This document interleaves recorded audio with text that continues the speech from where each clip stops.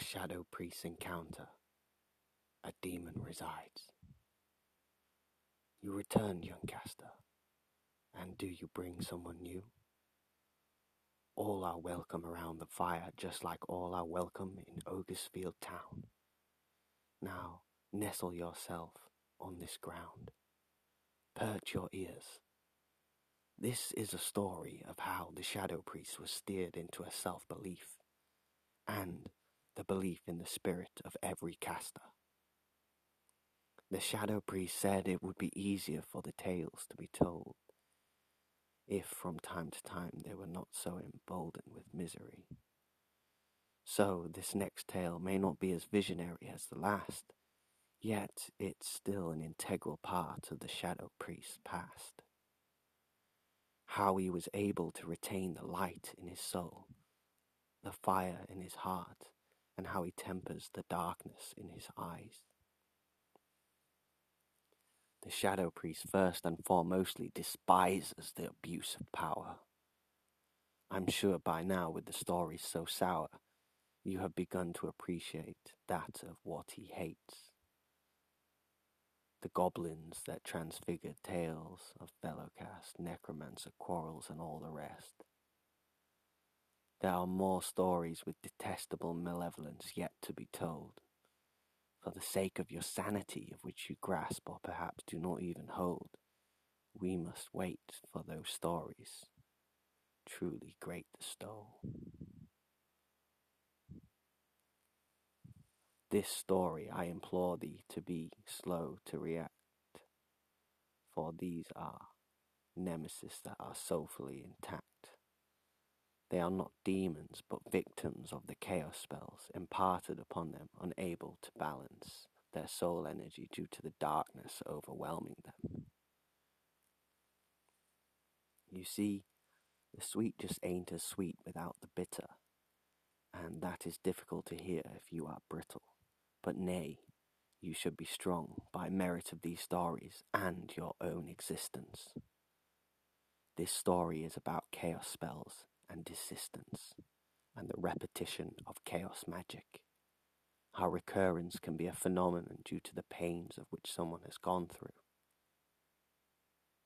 Now think of all you hold dear and close. Imagine those that give you shelter, food, and clothes. Imagine there is ne'er a person that does that for you without ill intention. Now the reason I mention this is due to the notion that the Shadow Priest was caught in a river of emotion when they locked in battle. The Shadow Priest in firm conviction that he nay should tattle. So he rocked the corridors and halls whenever he could. This is the tale of the Hall Monitor of Blood. He had a friend yet to attend the academy. He was in the year below, and with knowledge of the academy he had bestowed unto the friend's mother, that at his academy there were no shadow magics used upon the students. A naive, bold promise to make, and that is why the young Shadow Priest had to take action, for inaction would render his word to have no value. Not only this a promise, it was everything to him.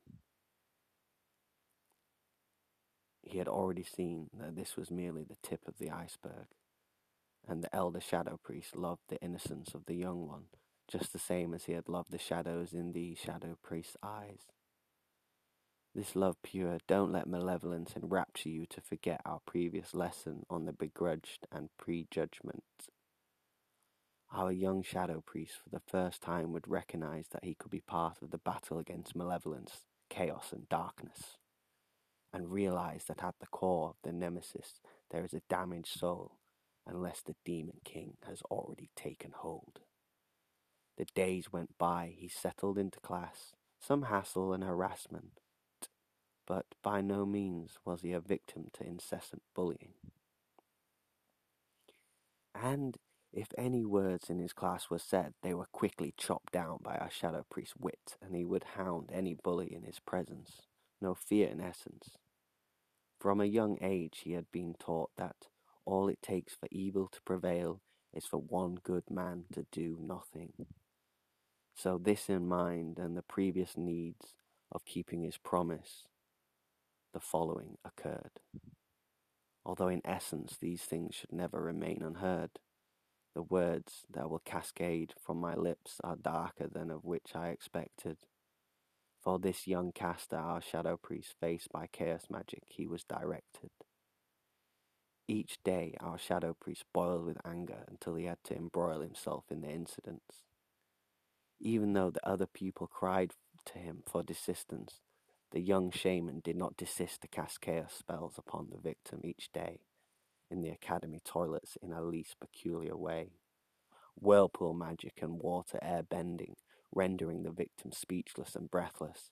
How many more of the pupils of the Academy of Magic knew of this shadow priest would never know. And one day his anger was enough to bestow a furious rage inside the shadow priest. You see, his father had left the house by declaration of his mother, the Snow Witch. Although this was not the only fuel for his fire, he had recently sat with victims of fellow caste. So if you have joined me in the tales in the past, you will know the rage that rose inside the shadow priest when he heard the faint cries for help bellowing from the academy chamber. It was time for the old elvish lesson, and he sat in his chair, yet he knew that every Friday there was this pupil's despair at the exact same time every week. He uttered some elvish speak to the lady whom heart he wished to beseech, and left his seat, although there was some structure to his orderly decant of the lesson chamber. So he reached his hand in the air and asked to be excused from the classroom, saying he had to relieve himself. Though what he was going to relieve himself of was not what the professor expected. Yet she was not able to detect it, the anger in his prepubescent voice. The shadow priest now believed he had no choice, having heard the words of how doing nothing can have a domino effect on society. He no longer thought lightly of his duties as a fellow pupil, and neither of the two shamans had a scruple.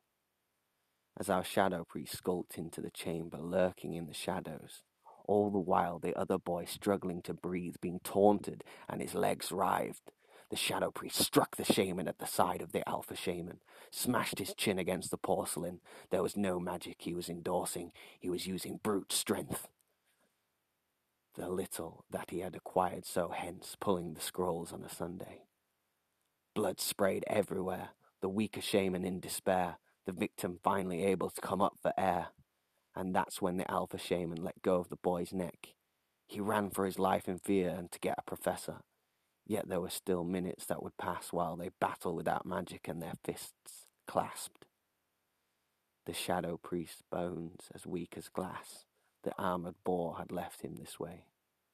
Though defeat was never our shadow priest's forte. With soul magic surging and weakness purging, their shirts tear at the seams, their ties go flying in ribbons like reams. They pushed away from each other and locked in gaze, both in a bloodied haze. "You stand up for that maggot," he screamed. "He is no maggot," our shadow priest retorted. There is silence for a moment.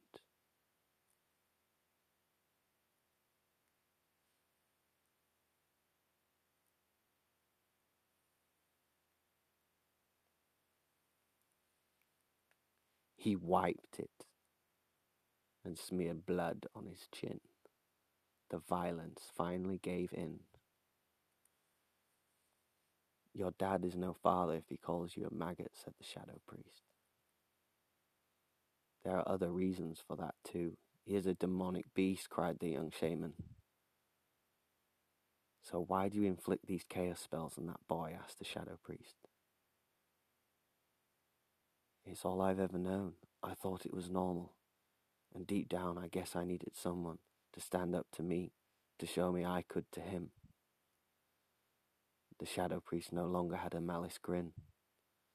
The shadows that he had seen within the shaman, misconstrued as a darkness, broke him.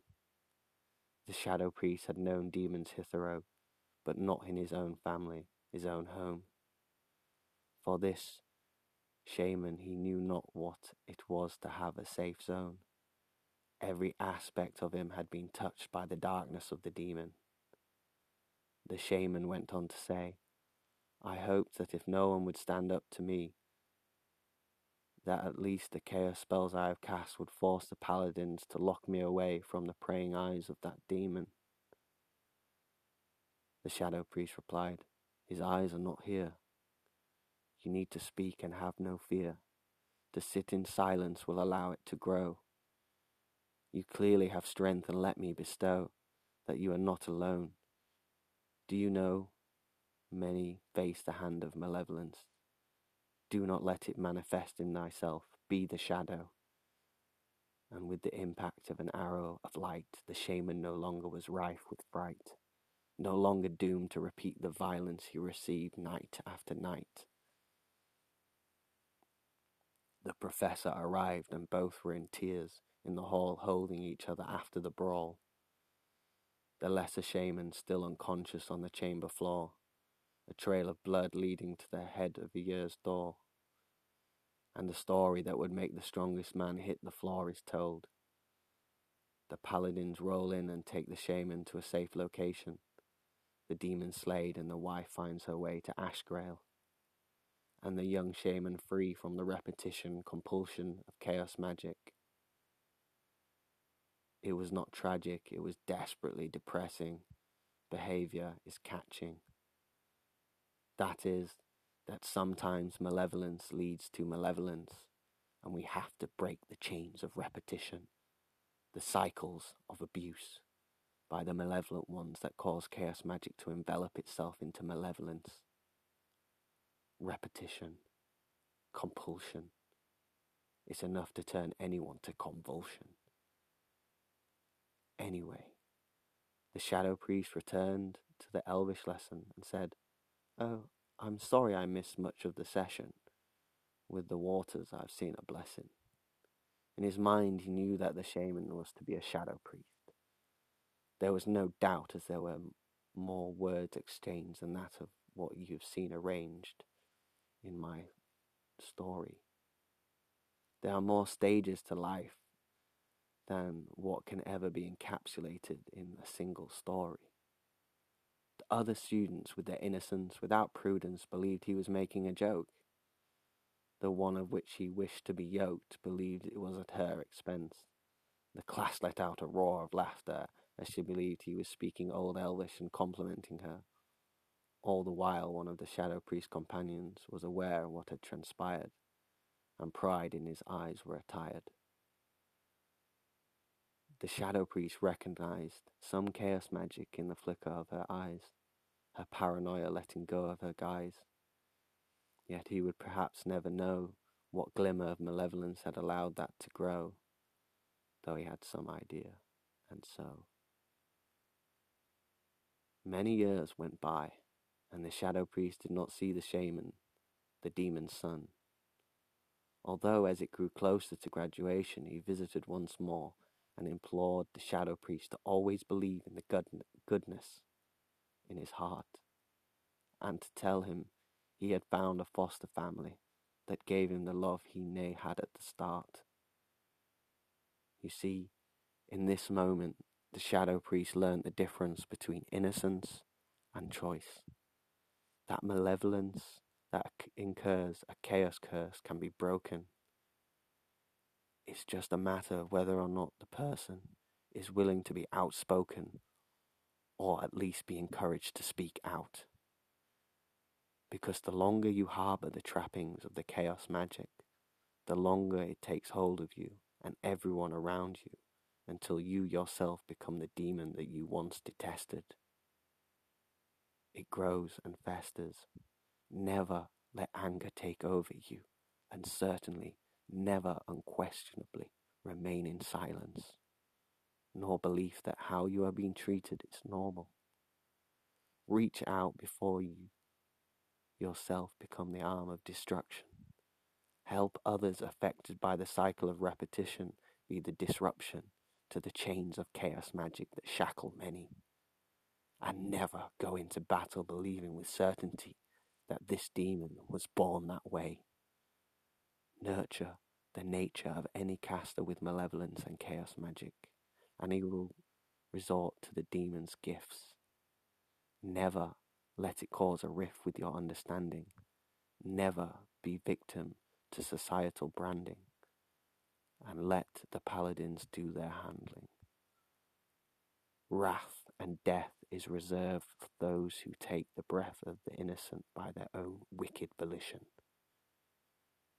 To recognize evil born is your mission. To take action on life is not your decision as a shadow priest, lest you want to be an arbiter.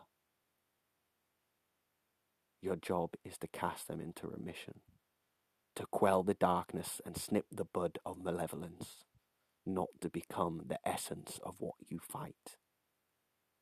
Even shadows are cast in the mirror, so be wary. You may one day look and think there is a demon behind you. Be wary of what hate does when it binds you.